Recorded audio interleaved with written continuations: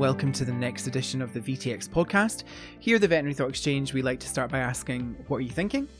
And this week we are, and I always say we're honoured, privileged, but we are, to be speaking to the amazing Ashley. And I think this conversation is so important to me for lots of reasons. Ashley is a good friend of mine and has been for a long time, but also she has spent her career working as a nurse in an emergency practice. And I think with the struggles that we're going through in the profession just now, chatting to her about how she has navigated her career and her challenges, I think is even more poignant than ever. In our clinical segment today, I'm afraid you're stuck with me. I'm going to be talking about some of the sort of basic approaches to the anemic patient and really kick-starting a series of conversations that I'm having with myself, Karen, about anemia. So, and actually, but most importantly, we're really, really grateful for IDEXX supporting not just our podcast series, but also our anemia course. And so, big shout out to them, and thank you so much for their support. So, just to introduce myself, my name is Scott. I'm one of the founders of VTX, and I am a specialist in small animal internal medicine. And as always, I'm joined by my friend in life and in podcasting, Karen.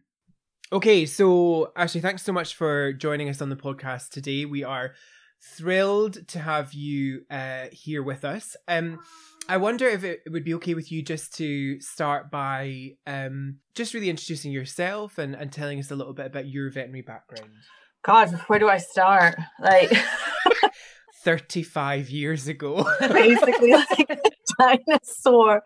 Right. So my name is, it's now Ashley Mullins, but in the veterinary world, you might, maybe if I'm lucky enough, if I've done it right, you might have heard of me as Ashley Wemple. I trained many, many years ago in North Carolina. As you can probably tell, this accent is not native to the northeast of England, where I am now. When I was little, I wanted to be a vet, like almost probably like 90% of kids when they're little. And I went to school for that, and I went to uni for that. And then while I was at uni, I worked in a ECC clinic that trained me to be an ECC nurse. And I saw all these, baby vets coming through. So I worked there for years and years, and I had all of these interns coming through and just, starting on their path and getting, getting their feet underneath them in this profession. And I realized while I was there that job I was doing there wasn't the stopgap to a veterinary surgeon career that I thought it was. I thought that was, this is something I'm going to do to get experience and make money while I get what I need to apply for vet school.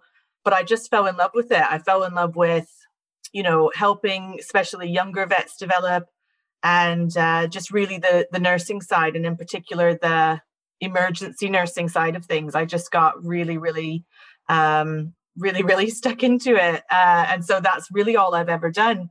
If I've got a vet friend who's really desperate for help, I might go do some day practice work, but I'm really useless at it. So if you need to know anything about like wormers or like, I don't have a clue. I think that's very fair, yeah. Yeah, so vets now was, a big step over an ocean, but being a dedicated emergency provider, it was just the right thing for me.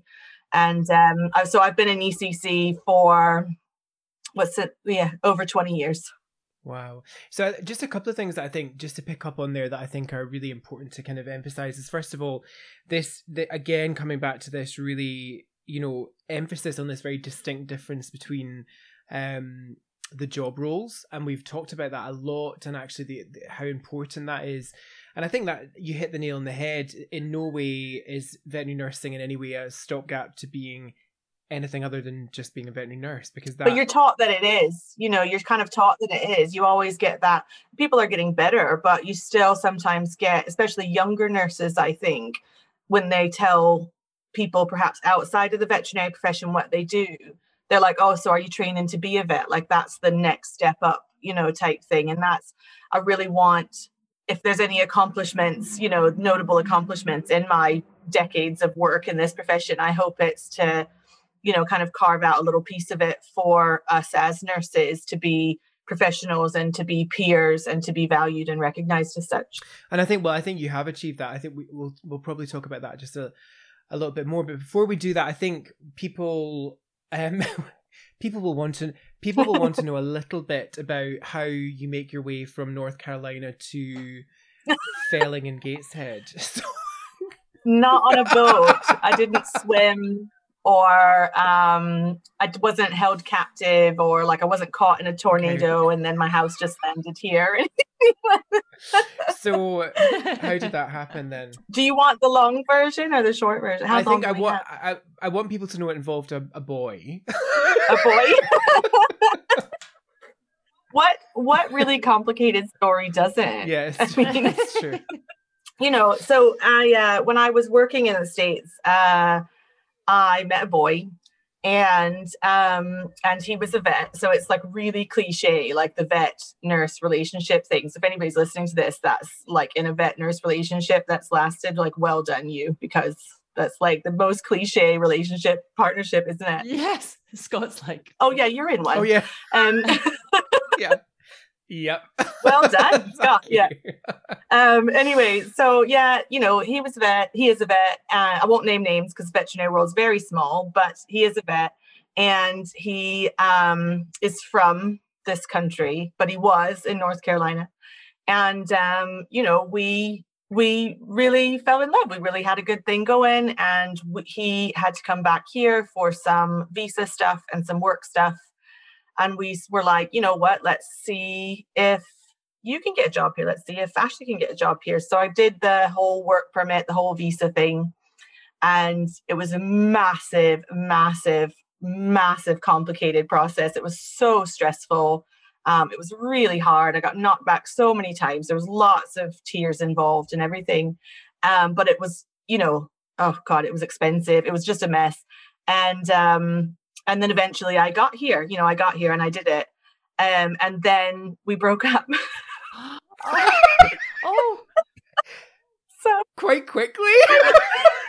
Like within 6 months. So we were together for, Karen's like, what? What? I didn't expect that. We were together for 3 years in total. And yeah, and then we got here, and it's like, it was like the magic that was in, like, we just left it in America. We were just like, oh.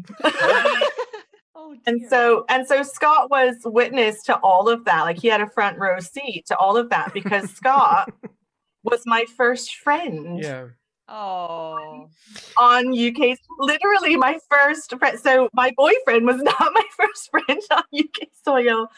Scott was my first friend. Yeah, and I think, so it's funny, isn't it? I mean, regardless of veterinary medicine and whatever else, isn't it funny how, life kind of works out? And I think that also that, when we're talking about this move across the ocean, I think just to add another layer to it, you are moving your whole life. You moved all your animals, multiple animals over, and I think that's a big deal. That's stressful, like transporting other living beings, and I suppose testament to you, so many ways for kind of sticking it out, actually. And then look how your life has kind of ended up now. And Ashley's, her job, she's been promoted, and she now has a husband and a child who we can see in the background playing very nicely.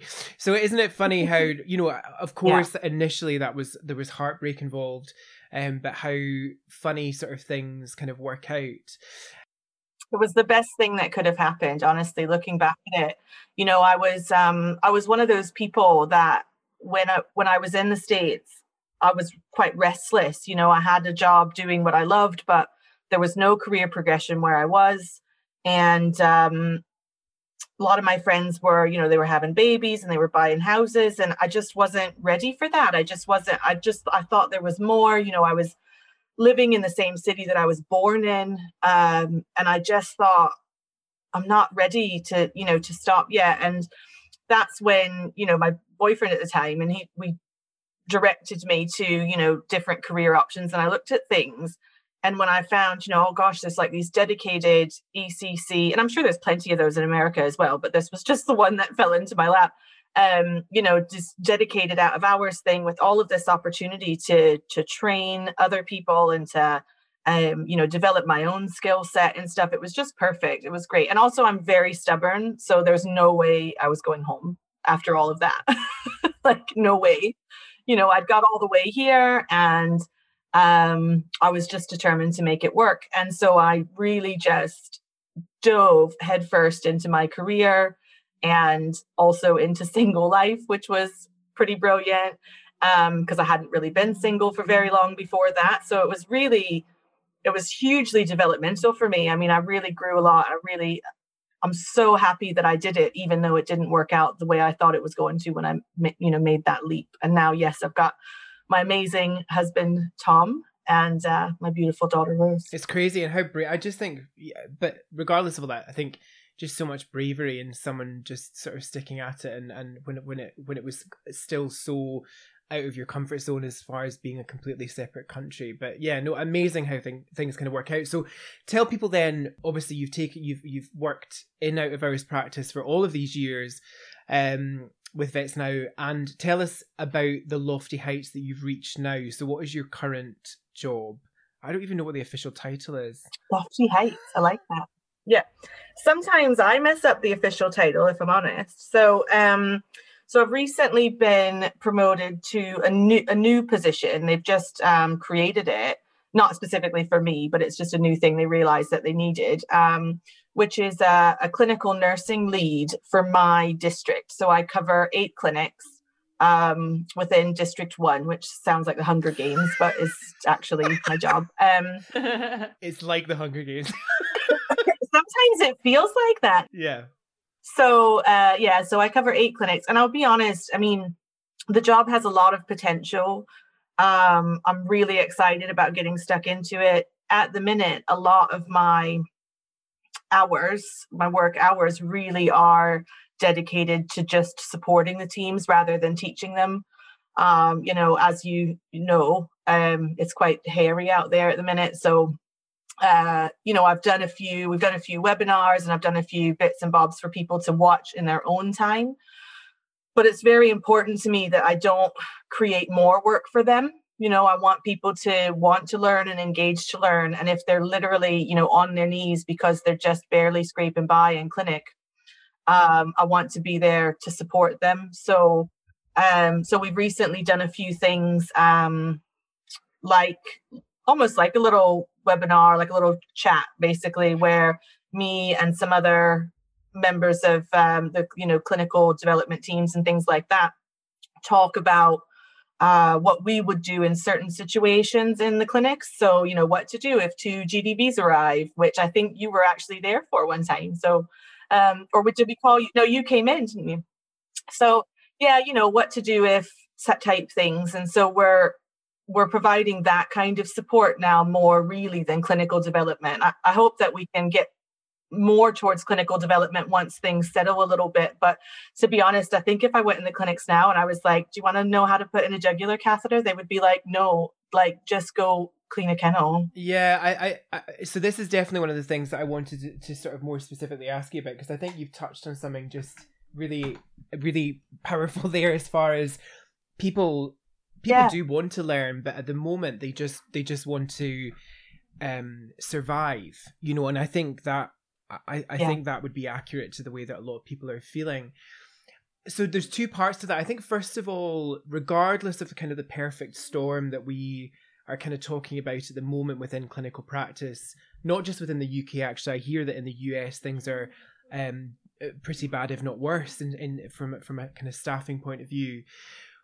I think regardless of all of that, people will want to know, how the heck have you worked in out of hours practice successfully for such a long time? Like, I think people honestly would be like, I don't think there's very many of you that have successfully done the job you've done for a very, very prolonged period of time. So what's the secret to that? Well, I think for me, the secret to, I think, my longevity in night shifts and ECC working in the start was that it was just me.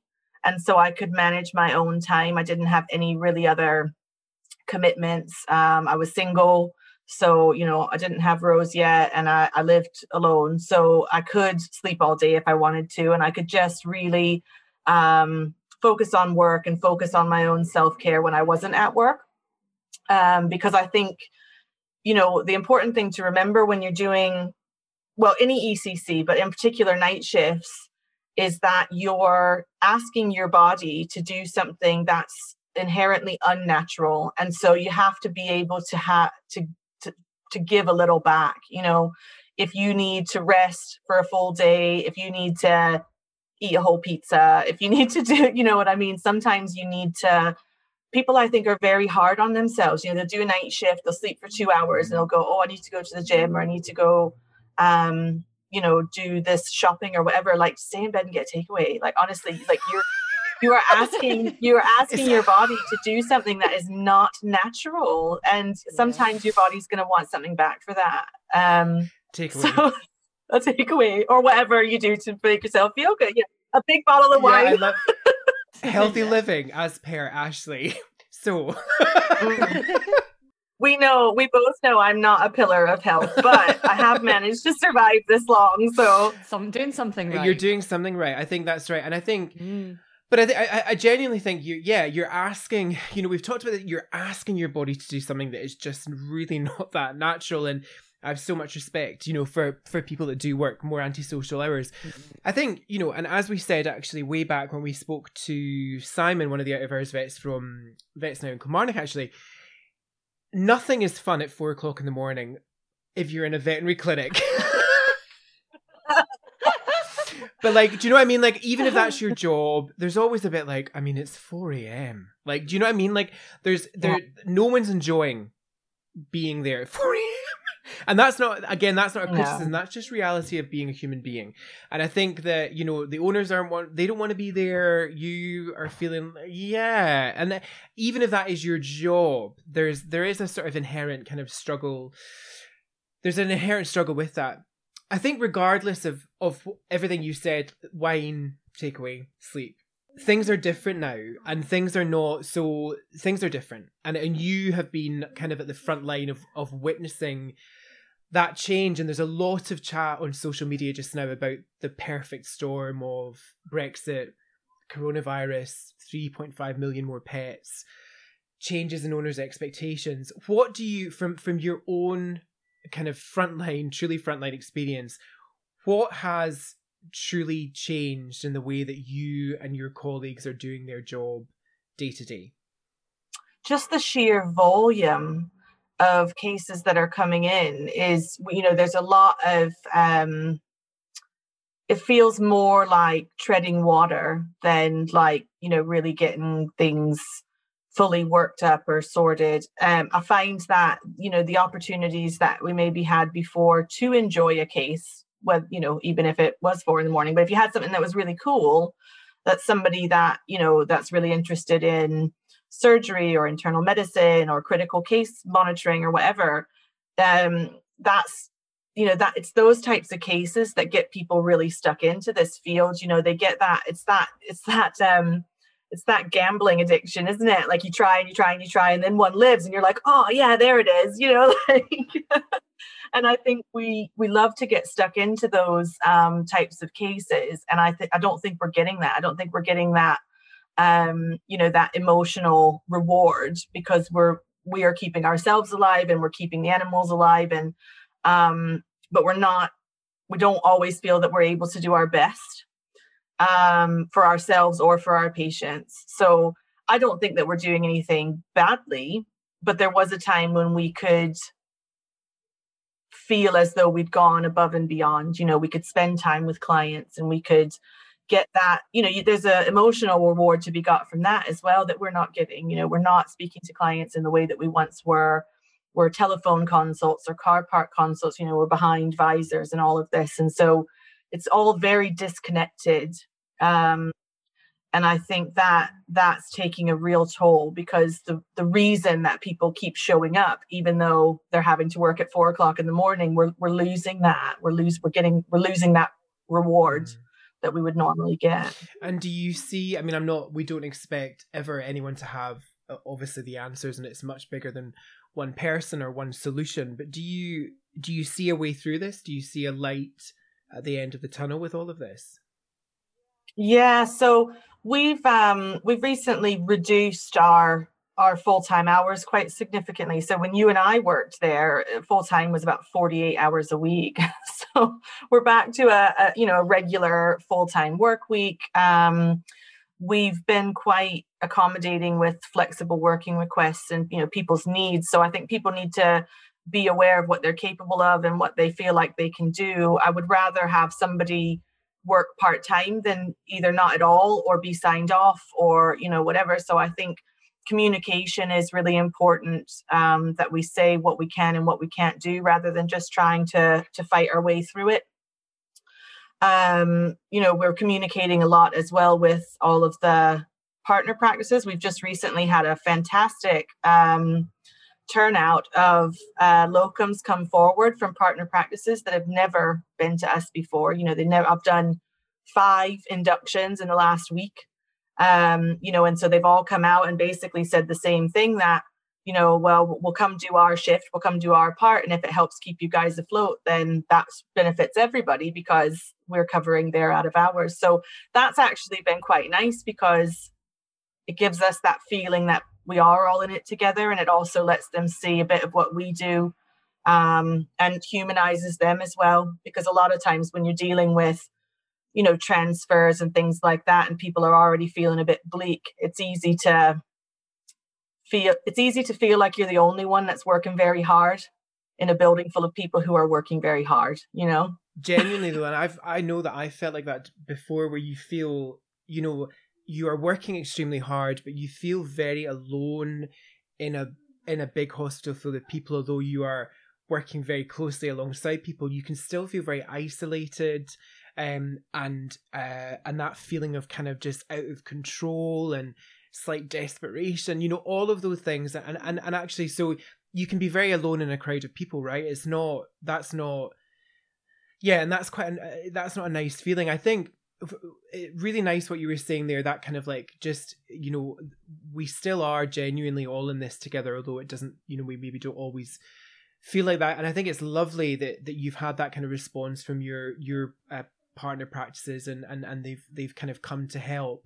And I think one of the other really important thing you've said there is the fact that I think that this people communicating, look, I'm not managing with this number of hours or that number of hours, and I think we have to, as a profession, be offering people flexibility, because ultimately I think that's part of the way forward. Is actually these full-time contracts, they're potentially a thing of the past, and it's not just about having babies.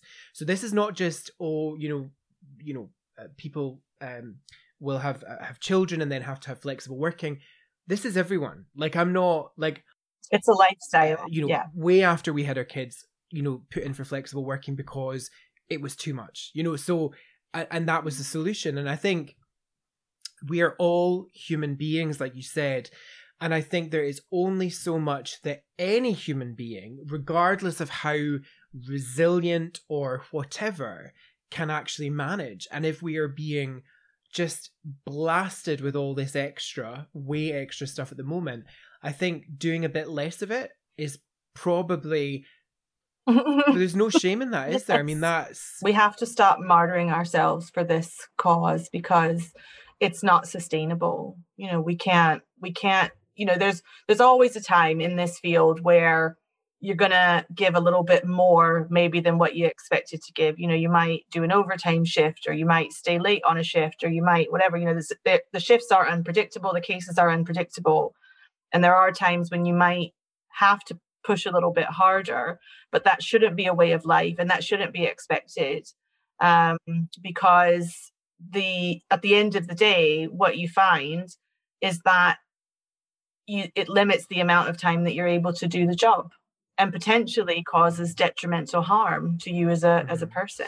And I think that's, and obviously that is, and nothing is worth that. I think as much as we love what we do, but nothing is worth that kind of level of sacrifice ultimately, because I think we need to, we need to remember that we are the most, I can't remember Claire Gregson, who we've spoken to before, but she always says, the most important relationship you have is with yourself, and we need to remember, we need to always remember that.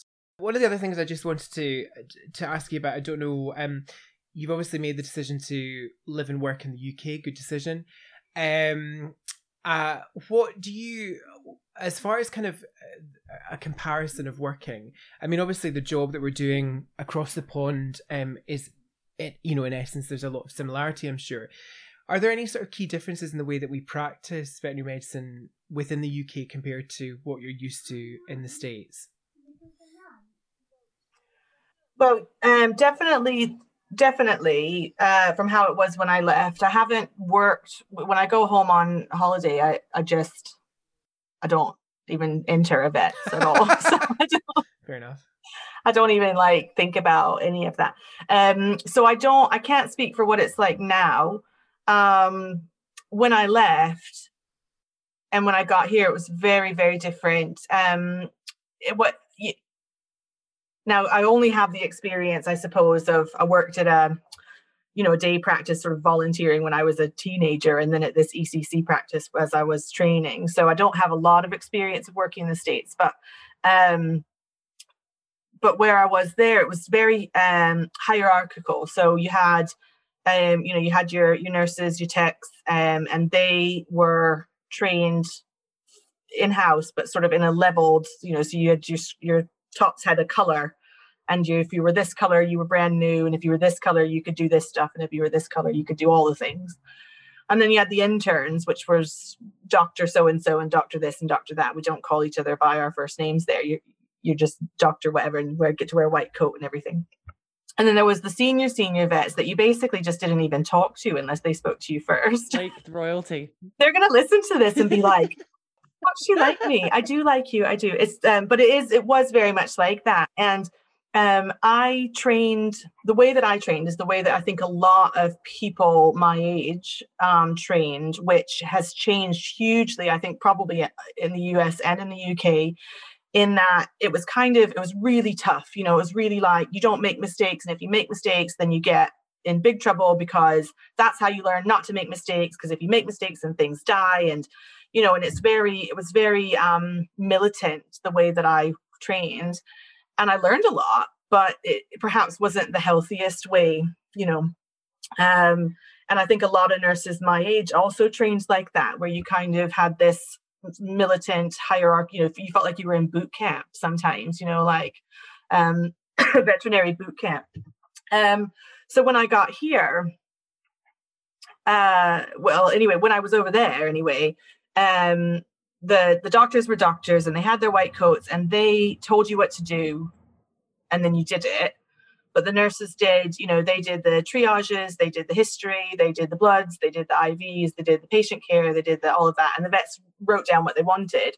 And they kind of they were just like brains in the office with the books, and they would talk about the cases, and they would review things, and they would study things. And so it was really effective for patient care, because you had the nurses dedicated to patient care, and then they had this whole room full of people just thinking about how to make them better, which is quite clever. But there was definitely a separation between those people and the people that I worked with. So when I got to the UK and I worked my first night shift with the senior vet there, and we finished the shift, and I came through into the kennels, and she was on her hands and knees cleaning a kennel. And I, no joke, I legitimately thought I was in trouble. I was like, oh my God, I am so sorry that you've had to do that. I know that's my job. That's well beneath you. Please get out of the kennel. Please don't fire me and send me back to America. And she looked at me like I was insane. She was like, this is what we do. You call me by my first name, and we finish up all the work together. And when we're done, then we go home. And it's very much, that's what really drew me in to working here. And probably a lot of what kept me here is not only the ability to progress in my career, because I saw that straight away, that there was all of these people that were doing teaching and conferences and lecturing and all this stuff, but also that I really felt like a peer and like a professional, that I felt very equal, and I felt like I liked that, and I wanted to do that some more. Yeah. So I don't know if that has developed any more in the States or not, because I mean, you've probably been there more recently than I have in a vet. And I know that that's not the way it is in all, vet clinics in the UK, but that's certainly in my experience, that's what kept me here in this job, was that working in a partnership. And I think that was probably one of the reasons I asked that question, actually, because that was one of the points that I thought we've always spoken about. I love this kind of brain in a chair kind of image that you paint of vets, and I think I am definitely, certainly the places that I've worked in the UK, very proud of the fact that that relationship is very much an equal relationship. And I think that again, coming back to the fact that we have very distinct and very important jobs, and really important, actually, and we've spoken about this a lot, that this hierarchical structure is a load of crap, really. I think it's and I don't want to be called Dr. anything. The only time that anyone ever calls me Dr. Kilpatrick is my son's school.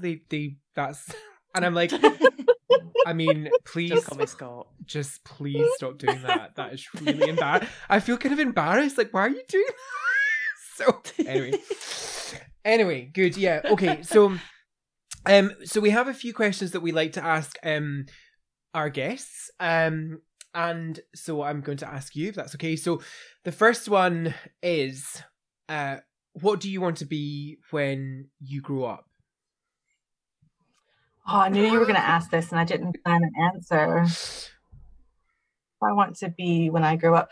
Do you know, I devoted so much of my life to veterinary medicine and to really, care for animals and support the other people caring for animals, that I can't say that, but I can honestly say that I love my job, and that I feel like I've succeeded in what I wanted to do, what I wanted to be when I grew up. The one thing that I do feel like I wish I'd known sooner was how interesting children are. So I didn't have my daughter until I was, in my mid 30s.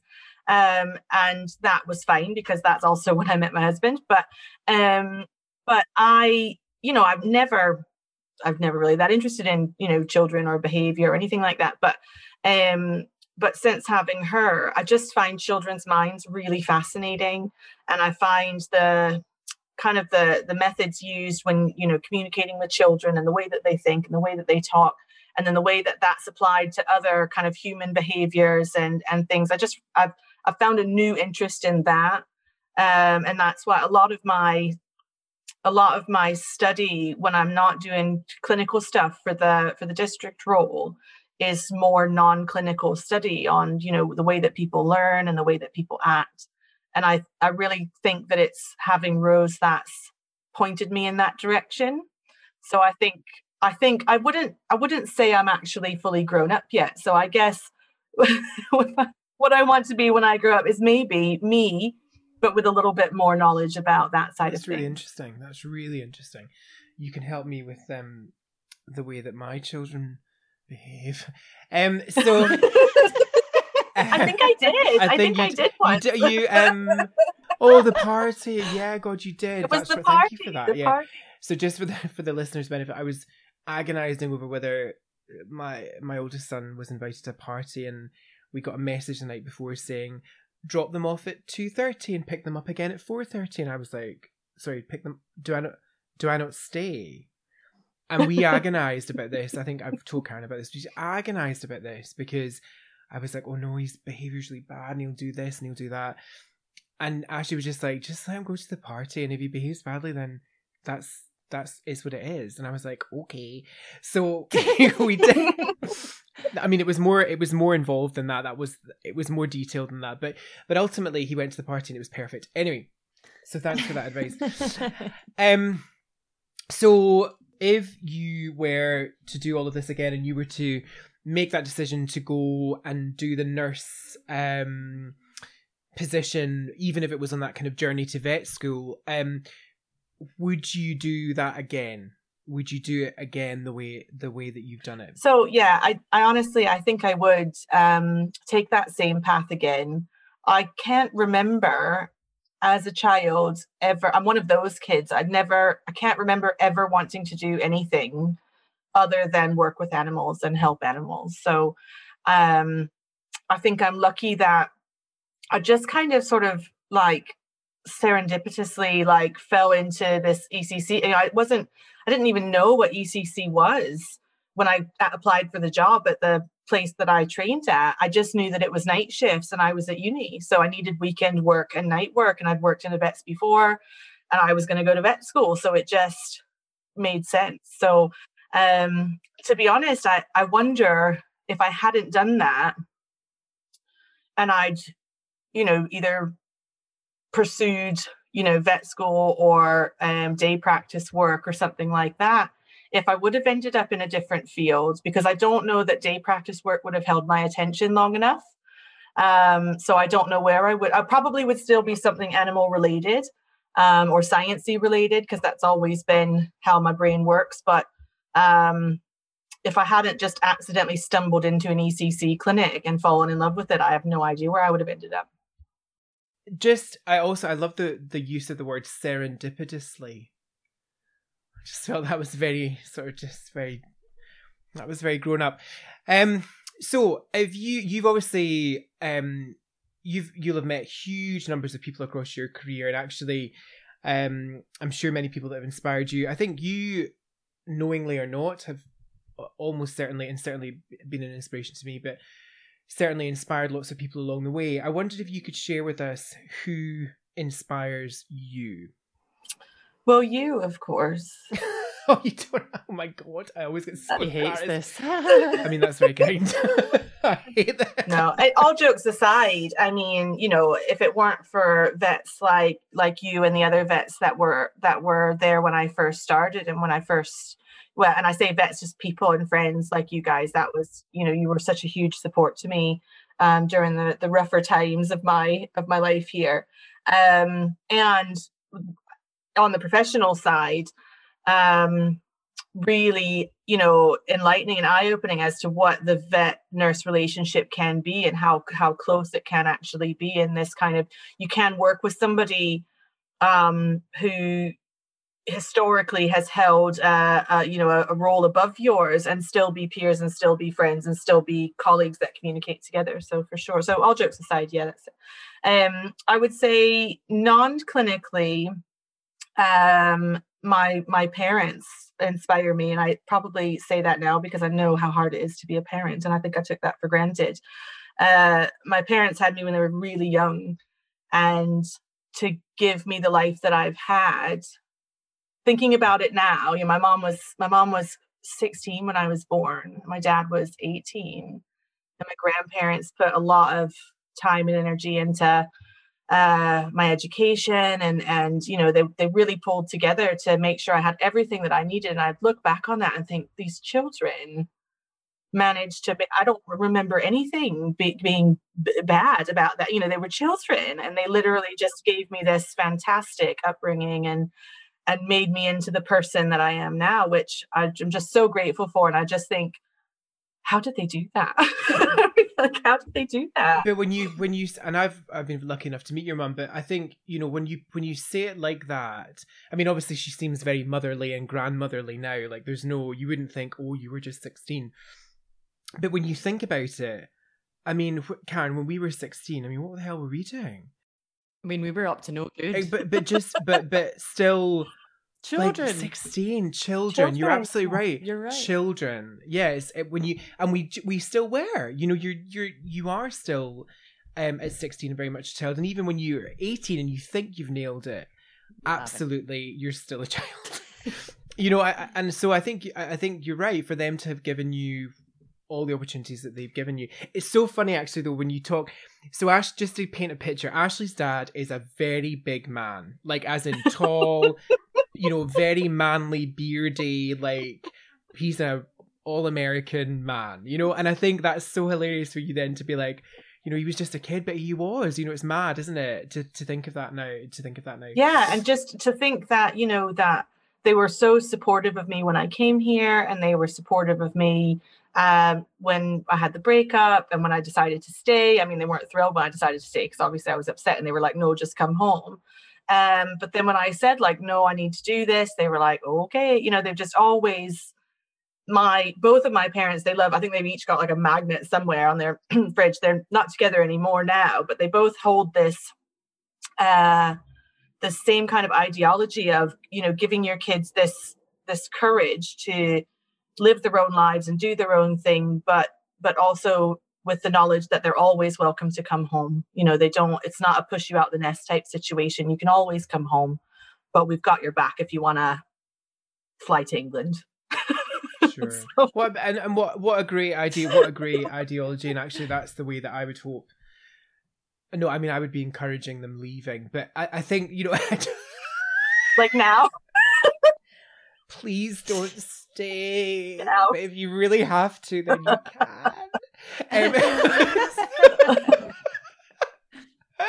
Actually, are we not looking forward to the university days so we can like go out again? Yeah, I think we are. Yeah. So, I am joking, but no. So the last question then is, and again, this is open-ended and can be anything really, but if you were to be speaking to the folks that are listening, veterinary professionals mostly, and if you had one piece of advice to give to people, what would that piece of advice be? It would be to always be kind to others, but also to yourself. I think it's hard to be kind to yourself, as we've already said, but I think as well, what people don't realize, and it's taken me a very long time to understand even myself, and this kind of dips into that whole, you know, human behavior type thing that I've become interested in, that people always say like, oh, you know, that I am, believe it or not, you know, I'm very patient or very kind or very, you know, that I've got a good way of dealing with things, say when things are stressful in clinic or whatever. And I haven't always been like that. It's a learned behavior. Sometimes it's not your natural response. You know, if you're in a stress situation, your natural instinct might be to be unkind. So you might actually have to make a conscious decision to be kind. But if you do, it feels good. If you know that you've paused and you've thought about what you're feeling and why you're feeling it, and then you've made a choice to be kind when it's not how you felt like you wanted to be, you go away from that feeling really good about yourself. And I think that's really great advice, actually. And I think what's powerful about that is that, I mean, people are inherently kind, yes, but I think you're absolutely, that you've hit the nail on the head, particularly in moments of stress. It's easy not to be. And it's not necessarily intentional, but I think it's about that, taking a step back and making that conscious decision. And I think a lot of people will really resonate with that. So thank you. Of course, anytime. It's been a pleasure.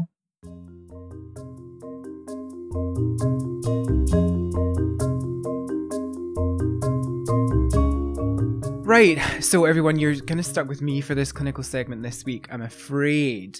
And I really just wanted to chat through some elements of the investigation, particularly of anemia. And really the reason for this is, I think over the next few episodes, we're going to delve into maybe some different conditions, again with the kind of overarching theme of anemia. But I think it's important that we cover some of the basics and particularly some of the things that we find challenging and maybe little mistakes that we make, not mistakes, never mistakes, things that we could just improve from our initial approach that actually make a huge difference to the diagnosis. And the reason anemia is so important is because it's the most commonly encountered hematological abnormality that we see in veterinary practice. So being anemic, and there's lots of reasons why you can be anemic, is actually a very common thing to find on hematology. And certainly when I, take advice from people, often the anemia is not the primary problem necessarily, but it's maybe something else that's detected during investigations. And then, of course, obviously, it can also be the primary problem. And I always say, let's keep things really simple. So regardless of how anemic you are, if you are anemic, okay, so your PCV or HCT or whatever is low, then ultimately you are either losing blood, you are destroying blood, or you're not making blood. And that goes for so many things when we kind of break it down to the really, really basics of the basics. Either the blood is being lost, the blood is being destroyed, or the blood is being not produced. And that helps a lot for me just to kind of think about it in those very kind of basic terms. One of the first things we're going to do is we're going to take blood, we're going to put it through our hematology analyzer, often in-house. We may do a manual PCV and total solids, so that's obviously when we don't necessarily measure things through the machine, but we just do microhematocrit tubes and get the PCV and total solid measurement that way. There are many silly things that will give us not good results from the hematology analyzer particularly.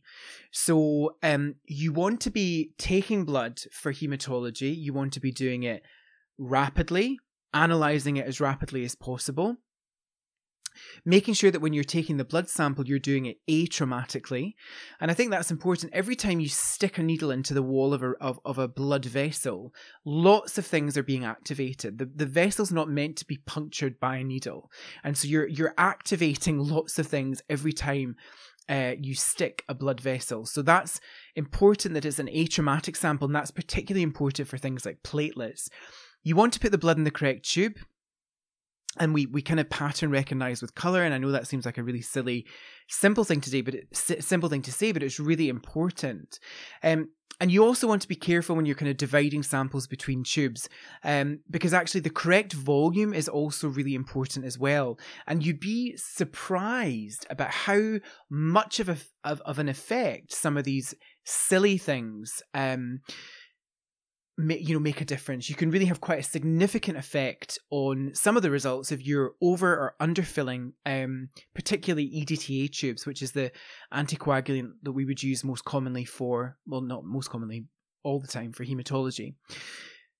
Then some of the other things I think really important to remember that there are differences with breed.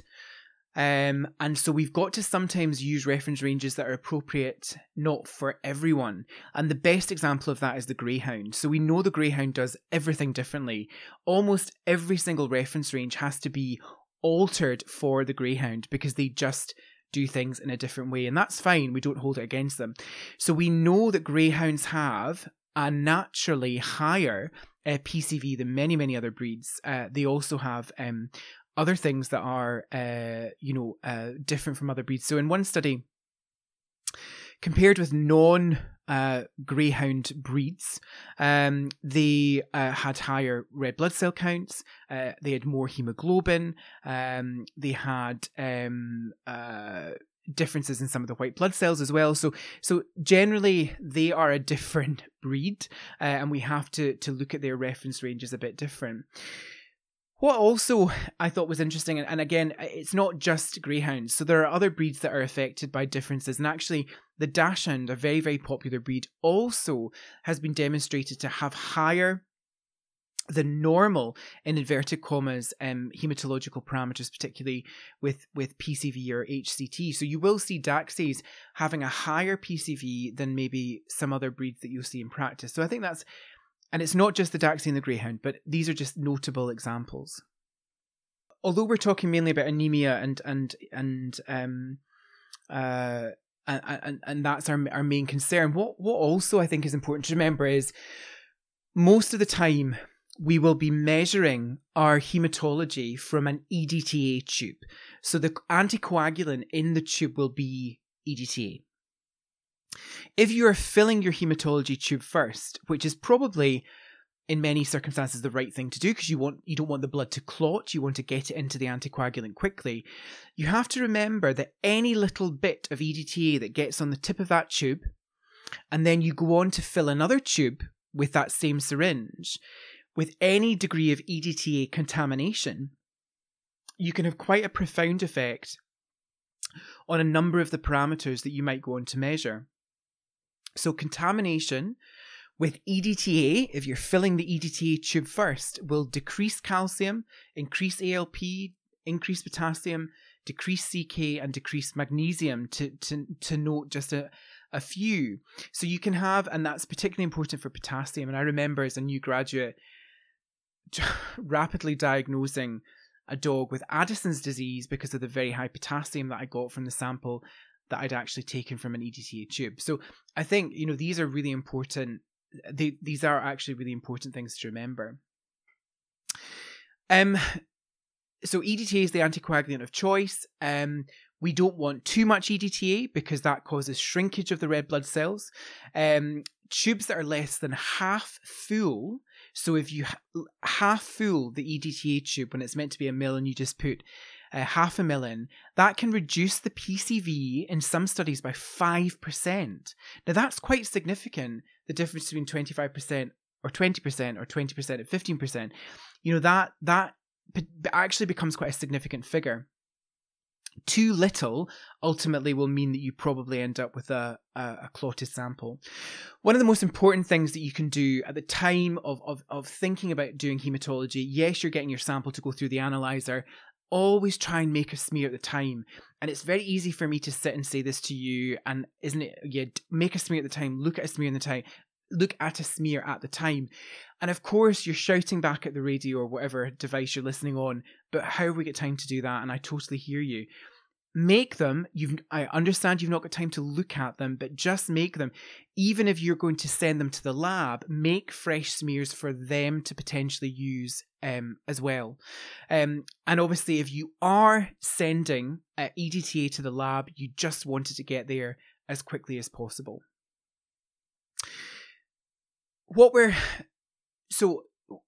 We can do a lot with a blood smear, and that's probably quite difficult to talk about on a podcast because it's very visual as far as kind of different cells and shape changes and things. So we want to talk about a little bit about kind of some of the values that are generated from our analyzer and how they can help us a little bit to kind of pick apart anemia.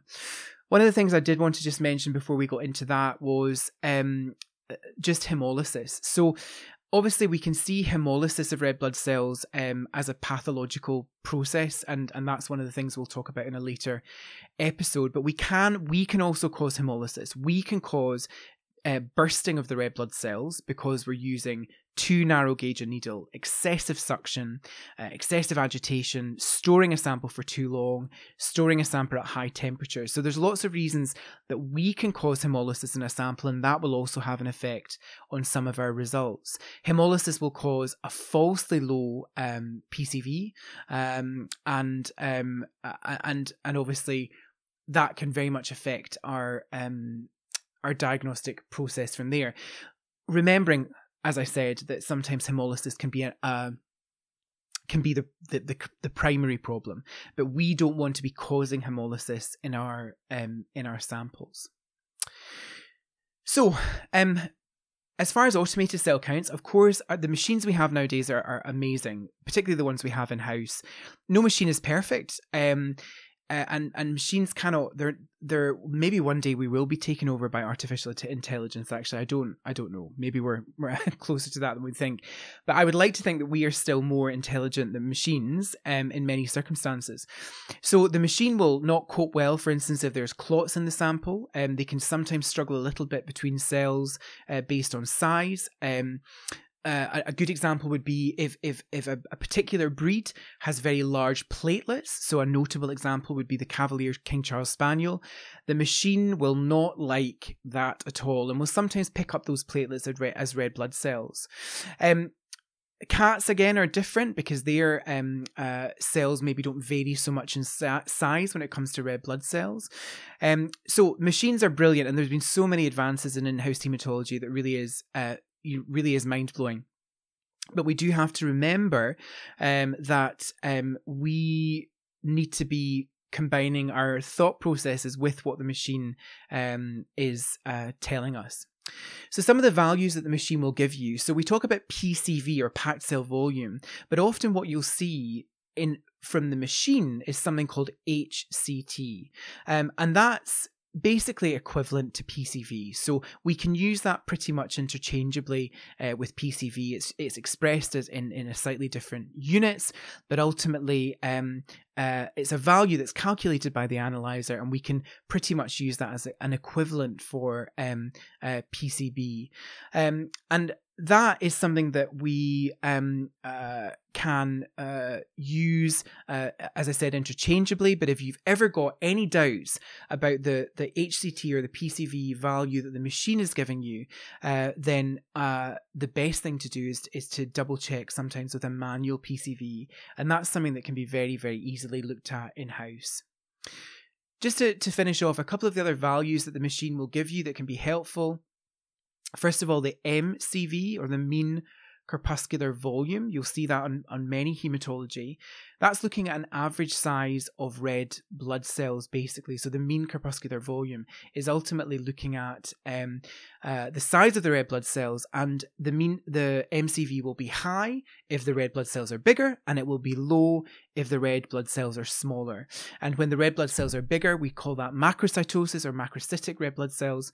And when they are small, that's microcytic or microcytosis. And so that will give you an idea of red blood cell size. And that's important when it comes to potentially looking at whether an anemia is regenerative or not. The other value that you will sometimes see churned out is the MCHC, which is the mean corpuscular hemoglobin concentration. And that's basically looking at the hemoglobin concentration in red blood cells. So that's not looking at size, but hemoglobin concentration. And again, that will be helpful when we're looking at the analyzer to guide us a little bit on whether an anemia is regenerative. What's interesting is if the MCHC is increased, that is always an artifact, so we don't tend to worry about increases in MCHC. And if the MCHC is decreased, we most commonly see that in cases of hyperchromic anemia, which are often iron deficient, but also in some regenerative anemias. So again, these are guides from the analyzer as to whether your anemia is ultimately regenerative or not. As far as deciding whether an anemia is regenerative or non-regenerative, the absolute gold star when it comes to doing that is the reticulocyte. And these are immature red blood cells that are being released from the bone marrow in response to anemia. And they are usually bigger and staining differently from normal red blood cells. So these are really the key thing. Your machine will give you often a number for reticulocytes, but that can also be assessed through looking at a blood smear. Often they need a little bit of help staining sometimes. Often we have to use a bit of new methylene blue. They can be sometimes difficult to see, but certainly the machine should give you an absolute reticulocyte count, and that is very much the kind of gold standard way of deciding whether an anemia is regenerative or not. Really important to remember that if you are regenerating, you've got anemia, but you're making new red blood cells, that doesn't always happen immediately. And so you need to give time for the body to make new red blood cells. So if you have an acute bleed or an acute hemolytic event, your body needs time to make new red blood cells. And that can be 4 to 7 days for that to happen. So it's important to remember that when assessing anemia, and if in doubt, potentially repeating the sample further down the line. But it's that absolute reticulocyte count that you're looking for in order to decide whether your anemia is regenerative or not.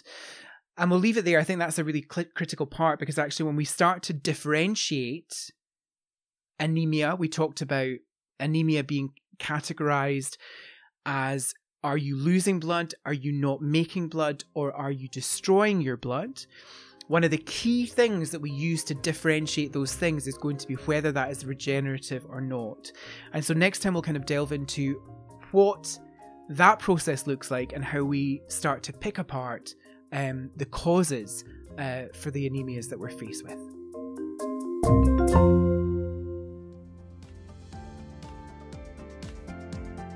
So massive thank you today to Ashley for chatting.